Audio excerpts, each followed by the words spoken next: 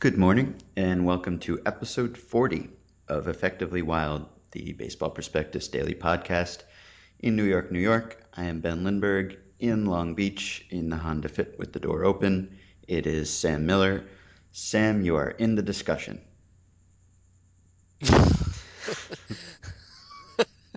You have to be in the discussion.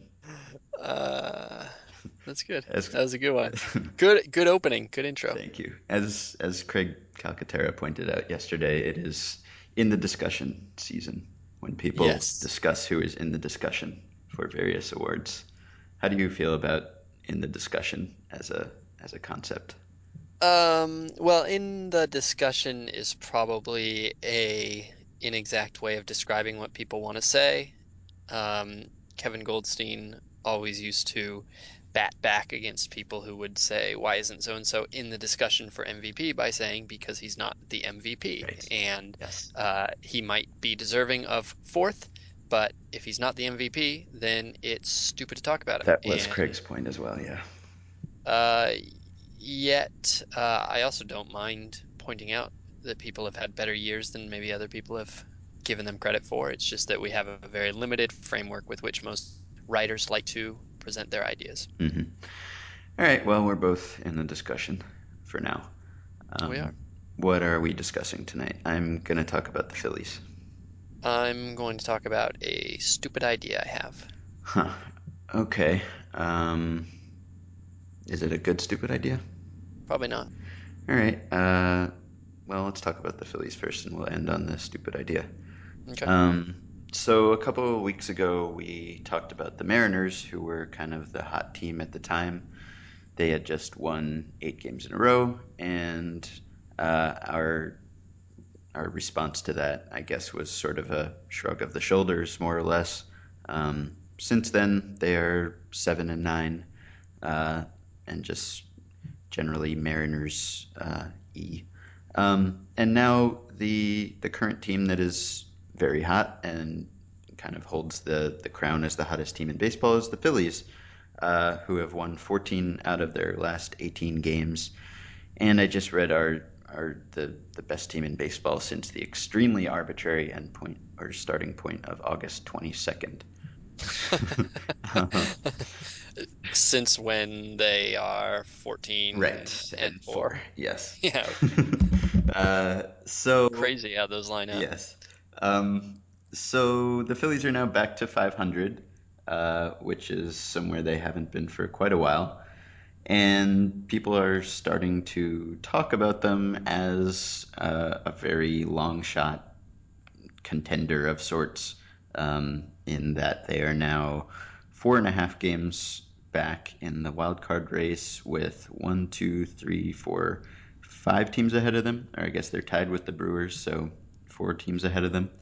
Um, I don't know that we really need to discuss what their chances of making the playoffs are, but 0.6%. yes, roughly.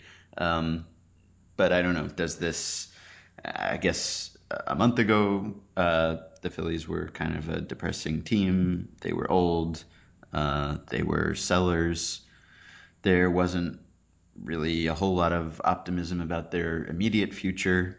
Um, Not a whole lot of help on the way very soon from the farm system, seemingly, and just kind of a team that looked to be entering a decline phase. Not clear how long it was going to be because they are a team that has money and may have a TV deal that will give them even more money. So they weren't necessarily consigned to a decade of losing or anything, but there wasn't a whole lot of hope on the horizon. So now they're the hottest team in baseball since August 22nd. Does that change your opinion of the Phillies' kind of short term future or the next season or so? Um, do they have enough around from the last contenders to stay competitive, or are they kind of going to have a bad year or two here? Yeah, we almost talked about this once when I asked whether the Red Sox or the Phillies seemed like potential contenders next year, and Hmm. the conversation went almost entirely to the Red Sox. Yeah. And so I think that's the question that you have, right? And Dash Trehorn said yesterday, I believe, that if we've learned anything this year, it's that the Phillies, when healthy, are still a very good team, because now Howard and Utley are healthy, and their starting rotation is healthy. They actually don't have Ruiz, I don't believe, right? Ruiz is out for the season. I Yeah, Ruiz has been out for this hot streak plus a few weeks before that, and he's maybe arguably their best player. think he was Um, activated a few days ago. oh, okay, so there you go. So I don't know. I mean, yeah, I think that well, they're in the discussion. Uh, I think that they won about 1 billion games last year, Mhm. and I think that uh, I mean, you have to assume that we haven't actually seen that much individual decline, I would argue, for their players. Howard is probably roughly as good as he was last year, and Utley is probably roughly as good as he was last year. Just the And missing time, of course, is a form of decline. yeah, but Utley didn't play a full year last year either. Hmm. And I think that there's wear and tear and there's age on everybody, and they are a frighteningly old team.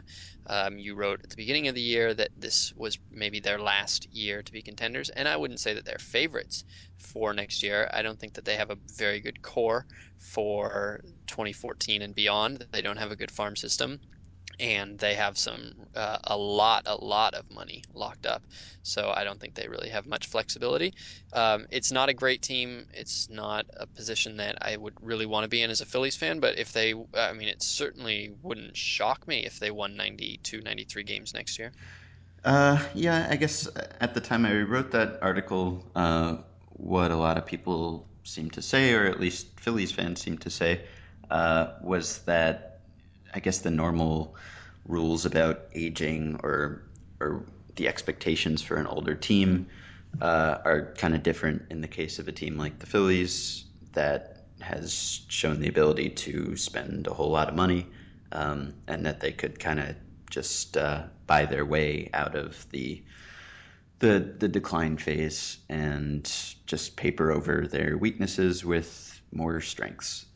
Yeah, I mean, and I think that's a legitimate argument for a lot of big budget teams. But Mhm. I mean, they have $110 million, $120 million spent on 5 players next year, and they're not going to have a $240 million payroll. So, I mean, they are able to keep having those guys on their team, but I don't see much flexibility there. Mhm. And those guys are kind of past their prime guys mostly. Um, Yeah, mostly, mhm. except for Hamels, and Yes, that's not even counting Papelbon. So right. add another Hmm. 11 or whatever he's getting. Yeah, well, the timing of that Hamels extension, I don't know. Did you think it was surprising at the time that kind of at the same time that they were selling, they were also extending, or not? I don't remember how I felt, Mm-hmm. to be totally honest. I don't know. Yeah, I guess maybe a little bit, but um, I mean, I think that's a case where yeah, I mean, I don't know. It's hard to say. I guess I kind of want to contradict what I just said and say, well, that's a case where a lot of the financial burden is going to be way into the future. The real burden is going to be well into the future when they're going to have shed these contracts. I think that what those Phillies fans were talking about when they responded to your piece is that a team with a big budget can have rolling bad contracts, Mm-hmm. and you shed them. You shed a couple every year, and you replace them with the back end of other deals that you had previously signed. And so you're just rolling one bad contract onto the other, uh, and some of them are, they're not all bad at once, and you have some flexibility. I think that the Phillies' limitation, though, is simply that they don't have, I imagine, hardly any flexibility for the near future, Mm-hmm. and that's what we're talking about today.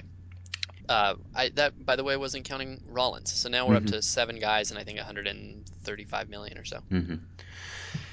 Yeah, that is kind of a daunting prospect, and I don't know that a hot streak since August 22nd changes that a whole lot. No, although they have been playing good teams, Mm-hmm. but All right. sometimes. Time to move on. You sure? Yeah, You ready? let's Okay. let's move on in the discussion.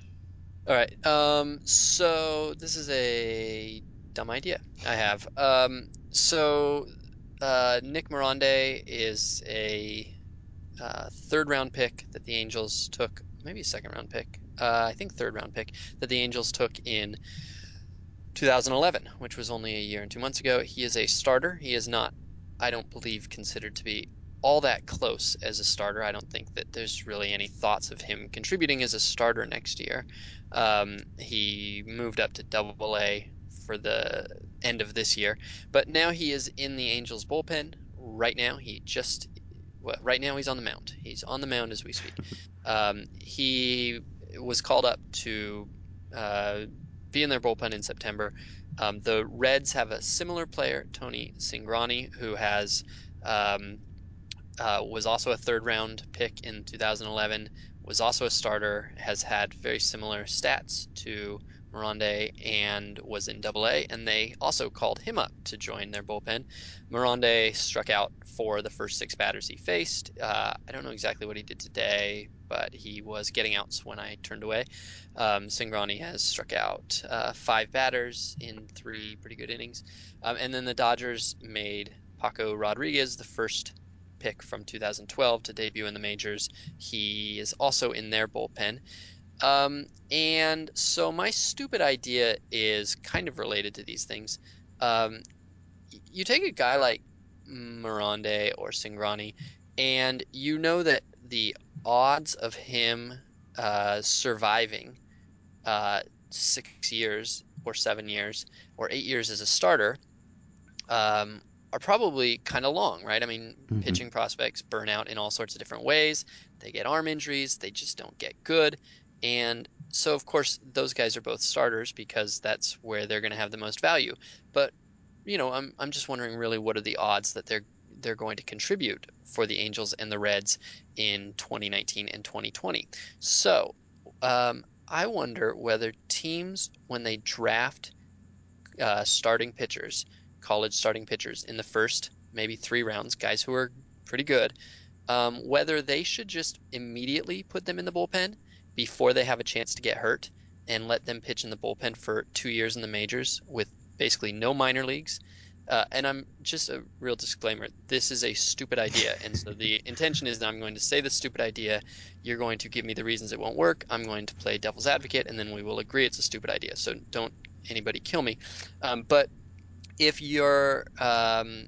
it's all about getting the most value out of guys that you can before they hit free agency, why not take advantage of the years that they're healthy, and bring them up, put them in the bullpen, have them learn at the major league level, have them develop under the tutelage of the major league staff and major league pitching coach, and then transition them like Johan Santana into starting after they've got a couple years under their belt. Why not just do that immediately? Because when you draft Tony Cingrani and Nick Mirande, you know they're healthy that day, and that's about the only day that you know they're going to be healthy. So why waste those days?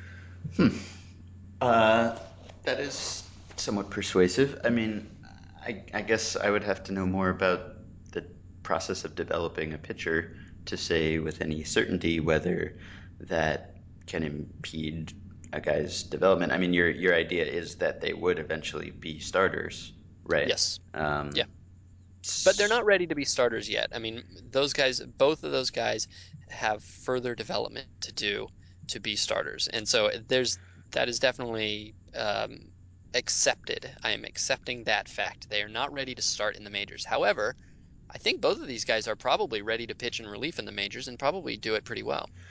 Well, I wonder whether if they do relieve for a year or two, are they any closer to being viable starters than they would be right now? I mean, Hmm. you're just kind of stopping the clock, possibly, on Hmm. them on their becoming starters. So if you do think that they really do have a starter ceiling, and they could be ready in say 2 or 3 years instead of using them right now, and they would be so much more valuable as a starter for the last 3 or 4 years that they're under your control. Possibly they would still be worth more than they'd be worth as a reliever. Um, Because if they're a reliever for the first 2 years, then you have to either try to stretch them out in spring training or send them down to the minors. And really, you'd think it would have to be a minors thing because you're talking about not just building up arm strength, but perfecting pitches and learning how to sequence pitches and things that maybe you don't learn at all in the bullpen, even if you are in the major leagues with a Hmm. coaching Yeah. staff. Because I don't know if, I mean, I don't know that the coaching staff is supposed to play the role that a player development staff does.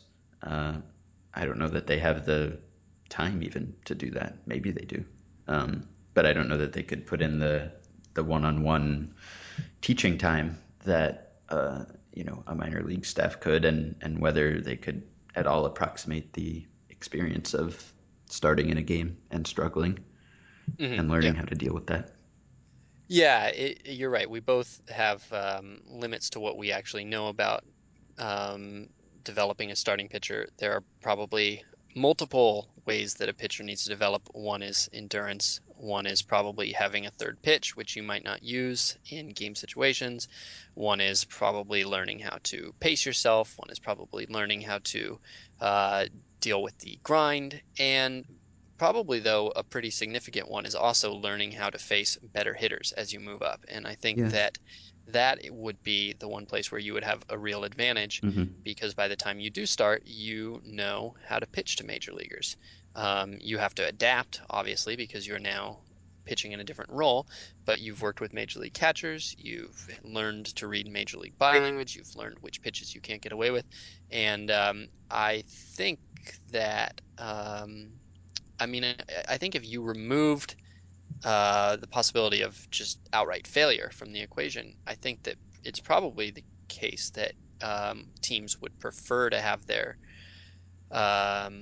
pitching prospects exposed to high quality hitters as early as possible. It's hard to do that. It's hard to do that when you're developing a pitcher slowly over the course of years. I Yeah. think that another argument against it, maybe a slightly cynical one, maybe not, but maybe a true one, is that if you assume that a large portion of these guys are going to have an arm injury at least once in the 2 or 3 years before they're ready to start, you would rather them have that arm injury when they're in the minors and not sucking down service time. So that's probably significant as well. And we also don't know for sure that Tony Cingrani and Nick Miranda and any of the other ones are actually good enough to be effective relievers. Right. You do make them more expensive while they're in the bullpen. They're going to be making more money via arbitration and all those things sooner than they would otherwise. Um, Yeah, that's true too. I I guess. wonder though, I guess among the many questions that would have to be answered for this ridiculously stupid idea is we would have to know what the basically the survival rate is Hmm. for top, draft picks, college draft picks taken in the top 3 rounds. How many of them are contributing anything meaningful in uh, 6 and 7 years after they're drafted. Because if they are producing a high enough level there that couldn't be made up anyway, then this is even a stupider idea. But if they're not, if the norm is that, 1 in 6 or something is even in a major league rotation, then I don't know. I don't know, Ben. And I wonder if there's. I mean, there's always a progression so that when you face more advanced hitters, you have faced slightly less advanced hitters, and it's kind of an incremental thing. If you're going from college hitters to major league hitters, or low A hitters to major league hitters, um, I don't know if you get the same learning advantage, or whether the jump is just so big that it just becomes a stunting thing, and Well, it's. yeah, I'm gonna say that the answer to that is probably no. And the reason I'm gonna say that is because of Sean Doolittle and because of Paco is a different case because I think Paco he's a reliever and he might be in the majors to sort of almost to stay like Drew Hmm. Storen was and some of these college relievers who come up immediately. Hmm. Sean Doolittle was converted to pitching and pitched 27, I think 27 innings in the minors, uh, 27 innings in the history of his pitching before they moved him to the majors. I think that when you're a reliever, it really is simple enough that that's probably not really a threat. I think that a reliever with stuff can just plop down in the majors. And I mean, there's a learning curve. It's not quite the same as if you've progressed, but um, they moved Sean Doolittle up because they wanted to take advantage of him while he's got the stuff and while he's healthy. Well, maybe we've just changed the game. Just just now, you and I having a discussion Hmm. possibly has a has a long lasting impact. I'm gonna bet that we haven't, but You never know um, who's listening.